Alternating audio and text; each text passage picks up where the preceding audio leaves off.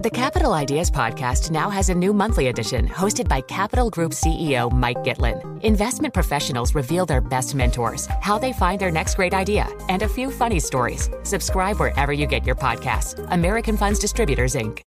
Collaborate for a greener future at the Bloomberg Green Festival, a groundbreaking celebration of the thinkers, doers, and innovators leading the way. From design and culture to technology, science, and entertainment. Hear from inspirational speakers and immerse yourself in climate solutions. July 10th through 13th in Seattle. Title sponsor, Amazon. Official airline, Alaska Airlines. Get 20% off using promo code radio20 at BloombergLive.com/greenfestival.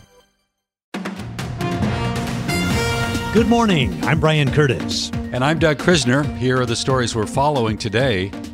The House of Representatives has passed the continuing resolution to fund the government that will get us past that Friday deadline. Ed Baxter with the story in the 960 newsroom. Ed? Yeah, exactly right, Brian. Now, this does kick the issues presumably to January and February regarding funding as a whole and individually. Today's vote took a bipartisan support to get it, with Democrats crossing party lines. The vote 336 to 95 to pass it. Now, Speaker Mike Johnson said it had to happen this way. When you have a small majority, it requires some things are going to have to be bipartisan. But I think these are issues that every member of Congress should agree on. We are on an unsustainable track with our debt. So this could be a landmark day, or it could be just a blip on a screen of animosity.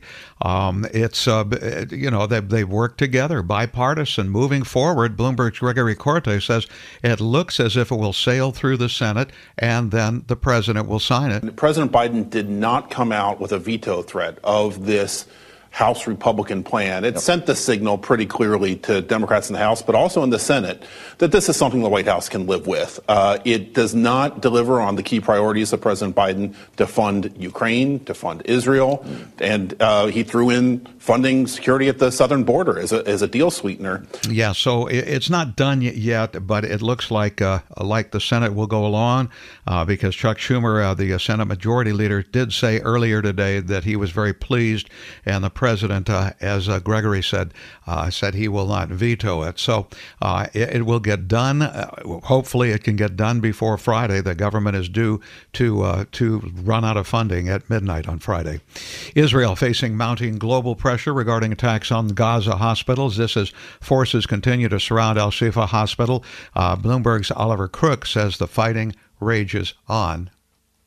The defense minister of Israel says that Hamas has lost control of Gaza at this stage. But really, as you say, the focus is on these hospitals and really beginning to test the limits of where the limit of self-defense is, which has been really a question, I think, for everybody since the beginning of this conflict. And everyone has a different answer to that. But we're starting to see that progress a little bit, particularly with the United States, which, as we know, is a key ally for Israel in this battle. But he says the tone of the criticisms of the hospital attacks has changed. Question is, where does it reach its limit? Again, so a lot of this stuff is going to be behind the closed doors, the discussions with Biden and Netanyahu, not taken out into the public, but you're starting to notice it in a lot of the public statements we're hearing from U.S. officials. Meanwhile, the U.S. Pentagon says it has intelligence regarding Al-Shifa. Spokeswoman Sabrina Singh. Hamas and PIJ members operate a command and control node from Al-Shifa Hospital in Gaza City. They have weapons stored there and are prepared to respond to an Israeli military operation against the facility. And Singh also says the U.S. is efforting to try to stop the spread of the war as well. There have been 27 attacks against U.S. forces in Iraq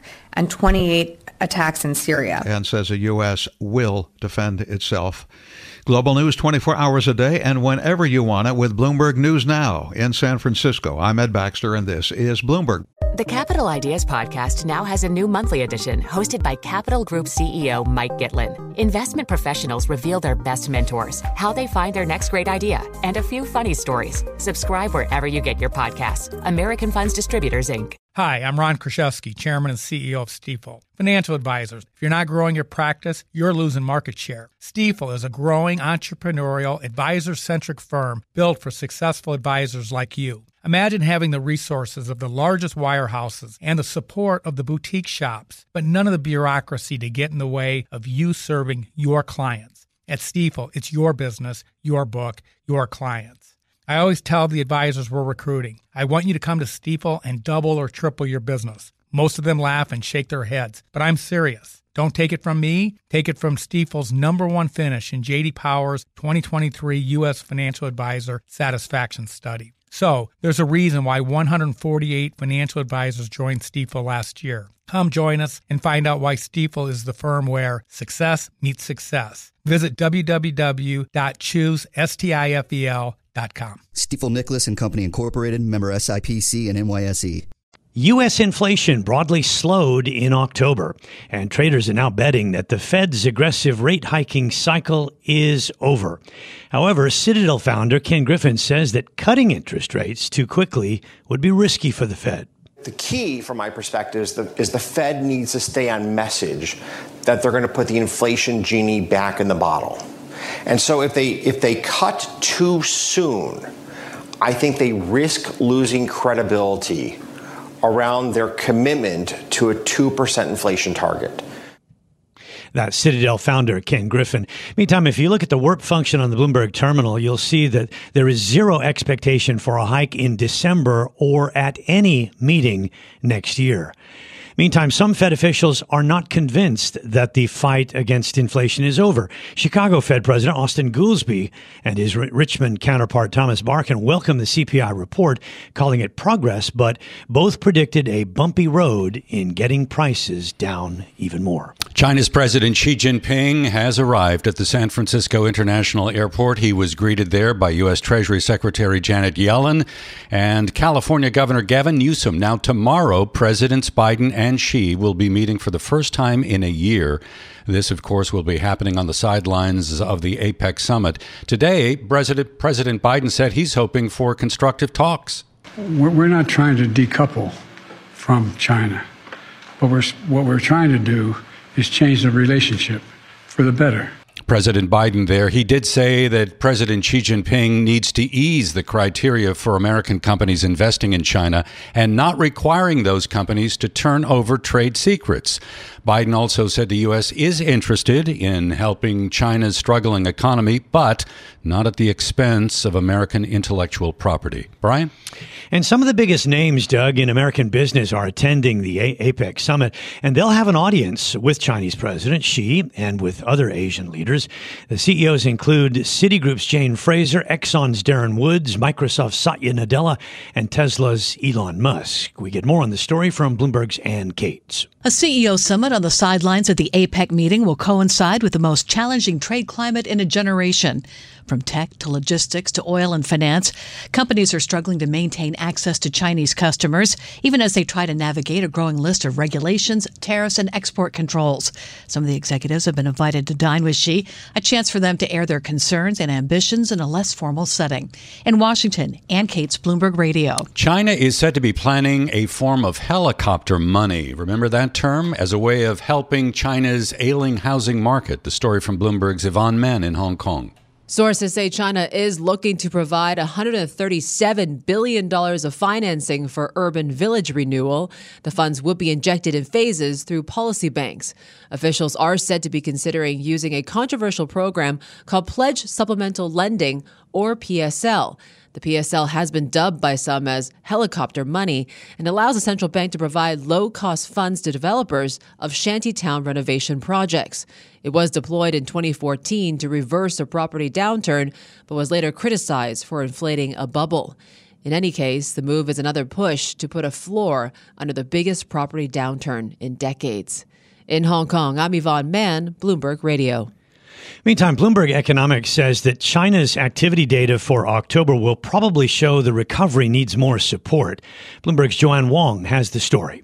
Our economists predict the data will reinforce earlier signals that the economy is struggling to rebound. Output and fixed asset investment growth probably slowed. A likely pickup in retail sales had more to do with a low base of comparison than stronger consumption. On industrial production, Bloomberg Economics estimates it rose 3.9% year-on-year. That'd be down from a 4.5% rise in September. In Taipei, I'm Joanne Wong, Bloomberg Radio. Bloomberg Economics expects a rate cut by the PBOC to 2.4%. That data or that decision coming up a little bit later today. The market consensus, though, is for another hold by the PBOC. Let's get to our guest now. We would welcome to the airwaves Jody Schneider, political news director for Bloomberg Television and Radio, to discuss the risk for a U.S. government shutdown. I'm Brian Curtis, along with Paul Allen. Jody, thanks so much for joining us. Well, big news that leading Democrats came out here in support of the Speaker's proposal. Before we get to the possible blowback from Republicans, which may be coming, let's look at why the Dems supported it. The vote was 336 to 95. Yeah, we had a great number of Democrats supporting it, Brian, and a fair number of Republicans voting against it, but partly because they could. They had cover, in essence. And the House Democrats basically bailed out the newly elected Speaker, Mike Johnson. They basically decided to go along with this legislation because it didn't contain big spending cuts that they couldn't absorb, couldn't accept, and also it was not really tied to anything. There were what they call poison pills in it. And it's going to be an election year, and Democrats think they might be able to take back the House after all the speakership ruckus earlier this year. And also they're really hoping that they can show that they are kind of the governing party. So I think that was their thinking in this. And let's not, discount the fact that they all want to get home for Thanksgiving. They didn't want to be dragged into a shutdown, which frankly tends to, with voters, benefit neither party. It still has to go to the Senate, and the next few days it may look at times like it's not going to do so well in the Senate because it gets very procedural over there. They may be able to get this on the floor in a day or so, or it may be a few days and right up to the deadline. But the Senate Democrats sound like they're going to go the same way as their brethren in the House and pass this fairly readily. Yeah, and in terms of the exhaustion factor, I am put in the mind of a famous saying in politics here in Australia, always back the horse named self-interest. But are we setting ourselves up here for Groundhog Day early in 2024, literally on Groundhog Day? Yeah, well, part of the bill, see, it says dual kind of deadlines here. The bill funds some parts of the government through January 19th and others through February 2nd, Groundhog Day, as you say, setting up the possibility of another shutdown. And, we've been through this a lot this year, right? Keep running right up to the deadline. But it's possible, although that is an election year and, people will be looking very closely at what they think their constituents in their districts are going to think of a shutdown. So this takes us somewhat toward there. The real question, another real question for Democrats is how do they get their Ukraine and Israel emergency funding, which is not in this legislation? Yeah, that was my next question. What is the process for that? Because not only Ukraine, but no funding for Israel. So that does complicate things. How does that proceed then? Yeah, so the Republicans want to tie money for Ukraine to Republican demands on border security. Those would be tough to negotiate between the parties. They include things like reducing the right of migrants to seek asylum in the U.S. So that's a real question. That's what the Republicans want. The Democrats, I would presume, got something for their votes here. I don't think they'd be going along with this, and I don't think the White House, which decided not to issue a veto threat, they said they didn't like the bill, but they didn't, issue a veto threat, and they had the opportunity to do so. I presume there were some negotiations that would allow some of this funding to move forward before the end of the year. Well, let's get back to that breakdown of the vote, 336 to 95. And if you look at the headline, it all seems super duper, but a lot of GOP members voting against their own speaker. Chip Roy of Texas called this asinine. Warren Davidson saying it's too early to take Johnson down. I mean, what's the future for Mike Johnson here? Is he in a honeymoon period? Is his job safe? Yeah, that's the real question here because, of course, relying on Democratic votes is part of what lost, or a good part of what lost Kevin McCarthy his speakership when he did that with the earlier vote on the to fund the government. One would think that I think there's a couple things happening here. One is that it is this kind of they had that really very very visual, very messy vote to get a speaker, and nobody wants wants to go through that again. And so I think they realize that they've picked their person and they're going to stick by him at least for a while. The other thing that's happening here is they all have to run next year as well. And they, being the party of, raucous debates and not being able to do anything because you don't have a speaker, I don't think they want that. There were a lot of votes against this, but again, they could do that because they got the Democrats to vote for it. And so I think it's, there was more support for it than it may appear. But by being able to vote against it, they were saying, well, we want things like spending cuts. We want border controls. So I don't think he's in a lot of danger here. He was kind of doing what was needed to get done. But of course, there's some in the flank, those hardliners that could make his life very difficult. So what happens then to those requests for the spending cuts and for action on immigration law? Does that find its way back separate, or how does that work? Yeah, I think that's a good question. Some of that may be in other legislation. You often want to tie it to spending bills because those have to go, right? We call them riders or hitchhikers. So we may see that on those bills in January and February, which of course would complicate their passage because that's what the Democrats say they won't go for. This is Bloomberg Daybreak Asia, your morning brief on the stories making news from Hong Kong to Singapore and Wall Street. Look for us on your podcast feed every day on Apple, Spotify, and anywhere else you get your podcast. You can also listen live each day on Bloomberg 1130 in New York, Bloomberg 99.1 in Washington, Bloomberg 106.1 in Boston, and Bloomberg 960 in San Francisco. Our flagship New York station is also available on your Amazon Alexa devices. Just say, Alexa, play Bloomberg 1130. Plus, listen coast to coast on the Bloomberg Business app, SiriusXM, the iHeartRadio app, and on Bloomberg.com. I'm Brian Curtis. And I'm Doug Krisner. Join us again tomorrow for all the news you need to start your day right here on Bloomberg Daybreak Asia.